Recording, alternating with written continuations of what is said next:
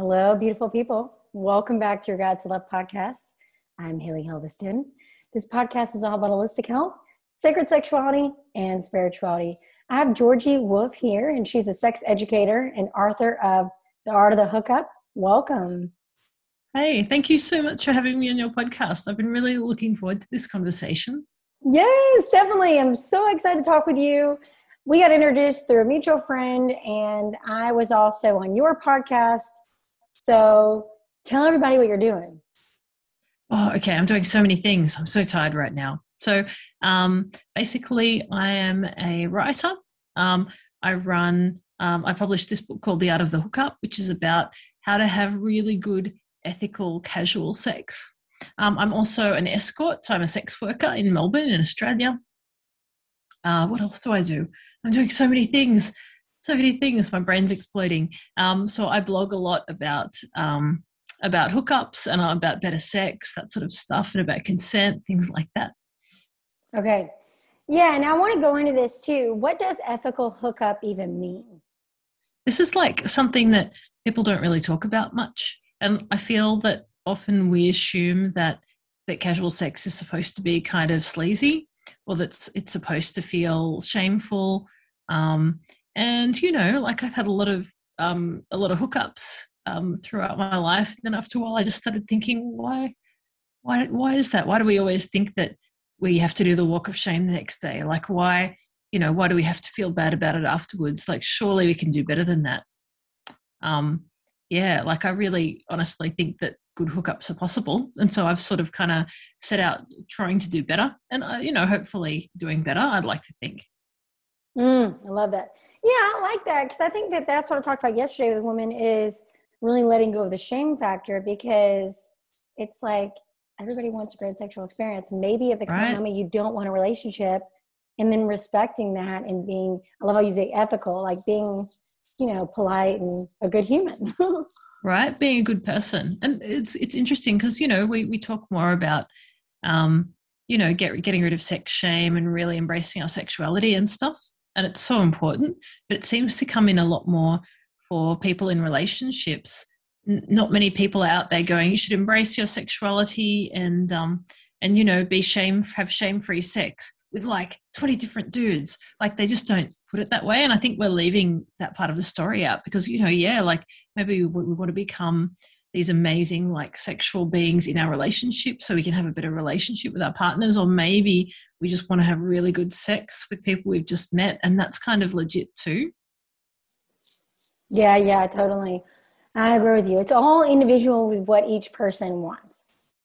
Right. And being ethical and learning to sort of like see sex as something that's good and good for us, like has a really big effect on the quality of our sex, regardless of where we're having it or who we're having it with. I think it makes a really big difference. Yeah, totally. And then talking to what have you learned from being a sex worker? So I think most of what I learned about having good sex, I learned from doing sex work. So when I started in the sex industry, and I normally tell a bit of a story at this point because I know for some people who've never met a sex worker before, sometimes they're a bit like, oh my God, and they're thinking all this scary stuff. And I know this is certainly true, particularly for people in America. In Australia, sex work is mostly allowed under the law. It's a lot more complicated than that. But in America, obviously,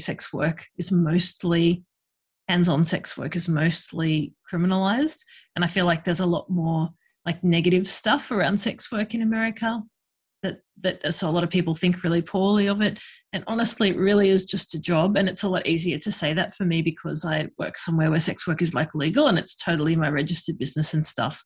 But it's totally a job anywhere. So when I started doing sex work, I thought that it would be super sleazy and that I'd been meeting all these guys who would just treat me really badly. And actually, I met all these amazing people, like really normal people that just wanted to have a good sexual experience and that were really clear about what they wanted. And then we talked about what they wanted and I gave them what they needed. And I was thinking, this is amazing. Like, why can't a Tinder date be like this?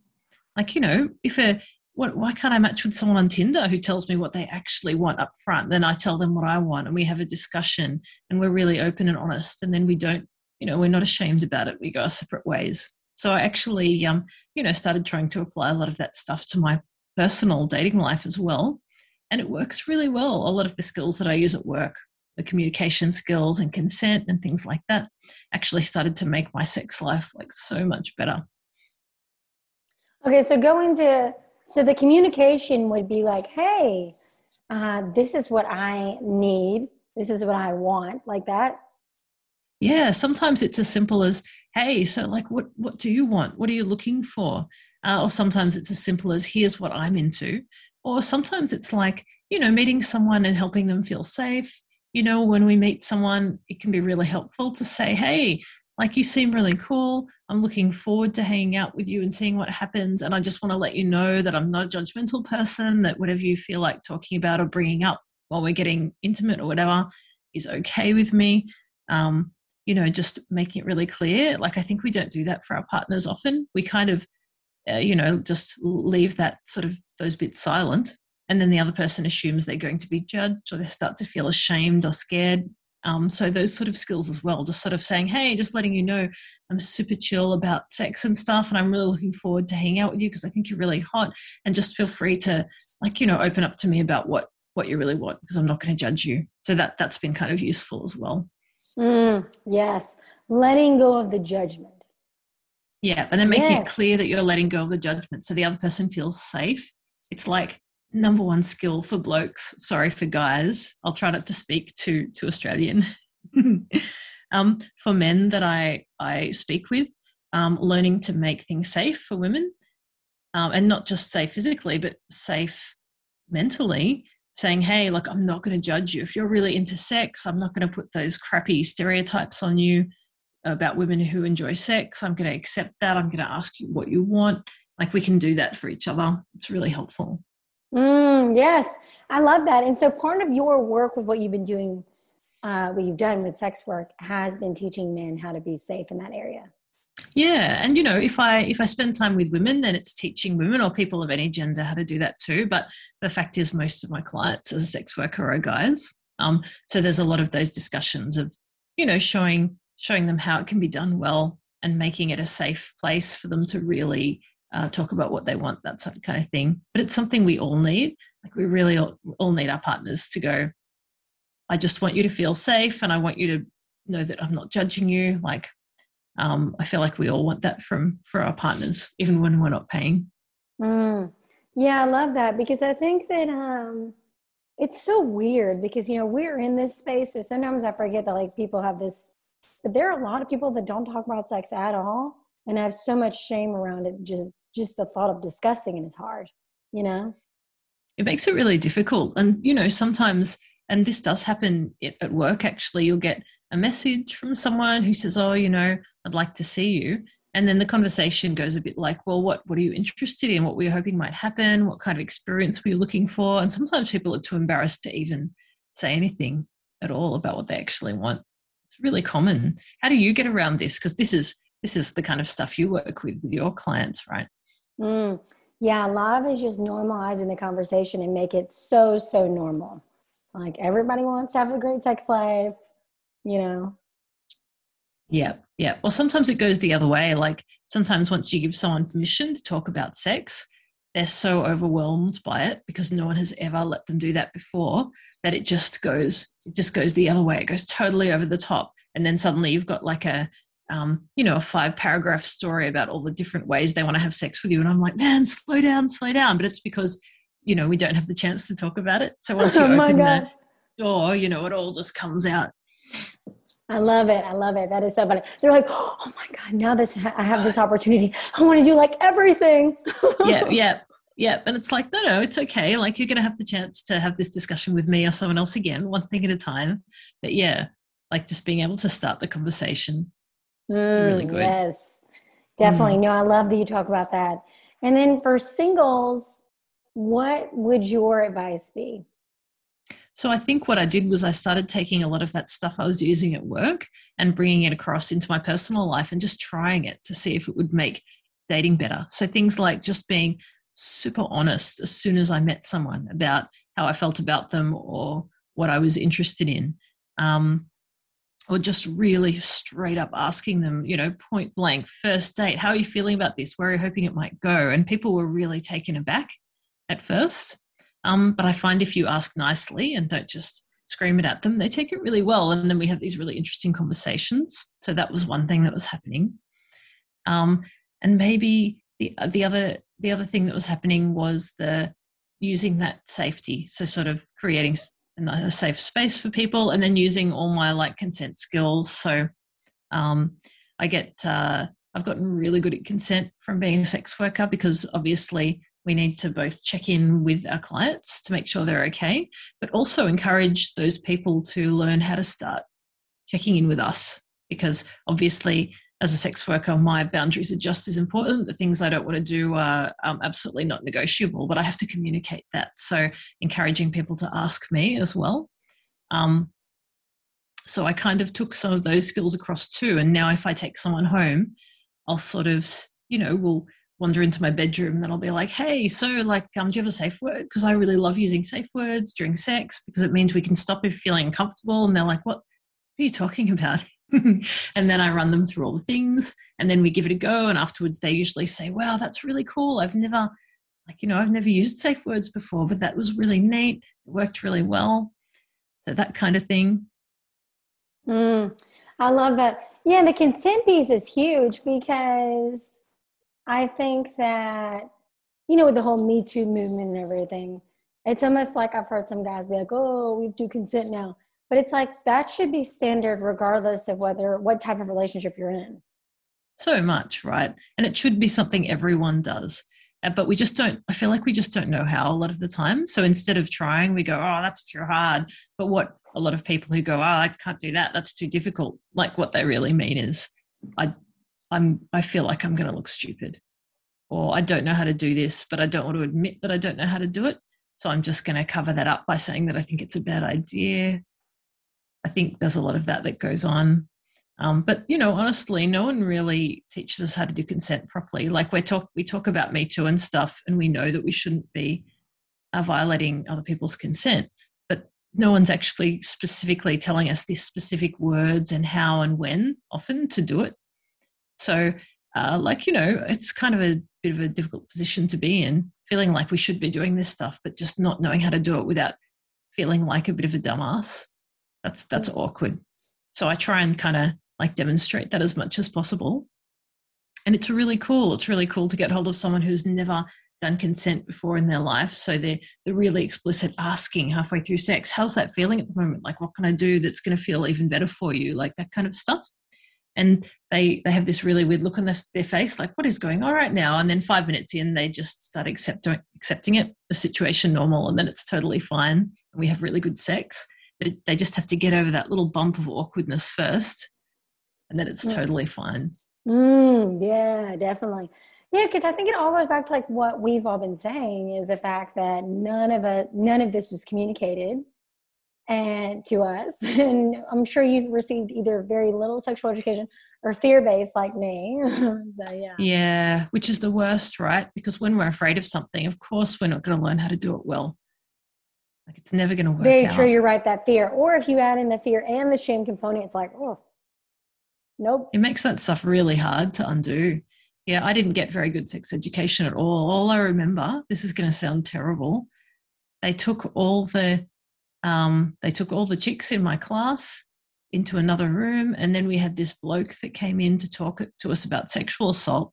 And I just remember him saying, oh, here's my bad Australian accent, or, if you went down to the local jail and we rounded up all the guys that had been, arrested for rape, and you'd look at them and they just look like your average normal guy. You'd never be able to tell them apart from and I was standing there going, oh my God, you're basically trying to tell me that every man is a rapist and that I can't tell them apart. That's terrifying. That's not helpful at all. And of course, not every man is a person that will sexually assault you. We need better tools to assess whether people are safe than just, firstly, gender, and secondly, it's everyone. I was really unimpressed. So, That's so funny. so part of what I do now is talk about safety a lot and talk about, things like running the no tests, like finding a really small reason to say no to a date and see how they react so that you can sort of get a gauge for how they respect your boundaries, things like that. That is so good. Yeah, because I remember I had a sexual experience once where, we were, all of a sudden I was like, this is a no for me. And then he like didn't stop at first. And I was like, no, this is a no for me, and I kind of pushed him off. But I do think that that's very, very important. What you just said is the whole honor what is a yes for you and what is a no for you for women. Because I used to not honor that. And then you're just like, you know what I'm saying? So I think so many women just kind of go along with it. Well, sometimes it feels like it's easier. And I think this applies to all genders too. I've heard some pretty freaky stories from everyone. Sometimes we're feeling a no in our bodies, but we just feel too awkward and we don't want to be the socially awkward person that stops everything because we're told that once you start sex, you're not supposed to stop no matter what, which really sucks. Or sometimes we are scared of how the other person will react, whether they'll shame us or go off at us or be physically violent, because that can happen too. Yeah. So there's so many reasons, right, why we're afraid to go, actually, this isn't working for me. Yeah. Yes. Yeah. That is so, so important. Yeah. But, like I learned to say no really effectively in my work as an escort because you just have to. Like, my clients don't know where my boundaries are. So unless I tell them, I'm just going to feel really bad because they're always going to be doing stuff that I don't like. And that doesn't make my job fun at all. So there are so many ways to say no. Some of them are very gentle ways. Some are very assertive. You kind of learn to pick the right no for the right situation. And what I find is that it's really helped. Like, obviously, not everyone's going to listen to our no's. There are people out there who don't want to listen to our no, but there are also a lot of people who want to do the right thing. And if we can just give them the information, then they'll use it. Having said that, I'm so sorry that you had that experience too. Oh no, hey, it's okay. That's just so uncool. Yeah, definitely. But hey, I think it's so important to bring that up because I'm sure people listening can relate. And I'm sure they're not alone. But really, yeah, definitely. And I think that with your experience, with your background, you're right. I mean, people never think about that line of work. You have to have very strong boundaries. So yeah. Yeah, because we're seeing all sorts of people with different levels of experience. And, I can't necessarily assume that the person I'm with is experienced enough to be keeping an eye out to make sure that I'm okay, or that they've even had sex that much before. They might not know much about sex at all. So it really is on me to make it clear what I do and don't want. Yeah. And obviously, like I said, that doesn't guarantee that everyone is always going to respect our boundaries, but it's a really big part of the consent battle is actually learning to tune into what you want and then articulate that really clearly to the other person.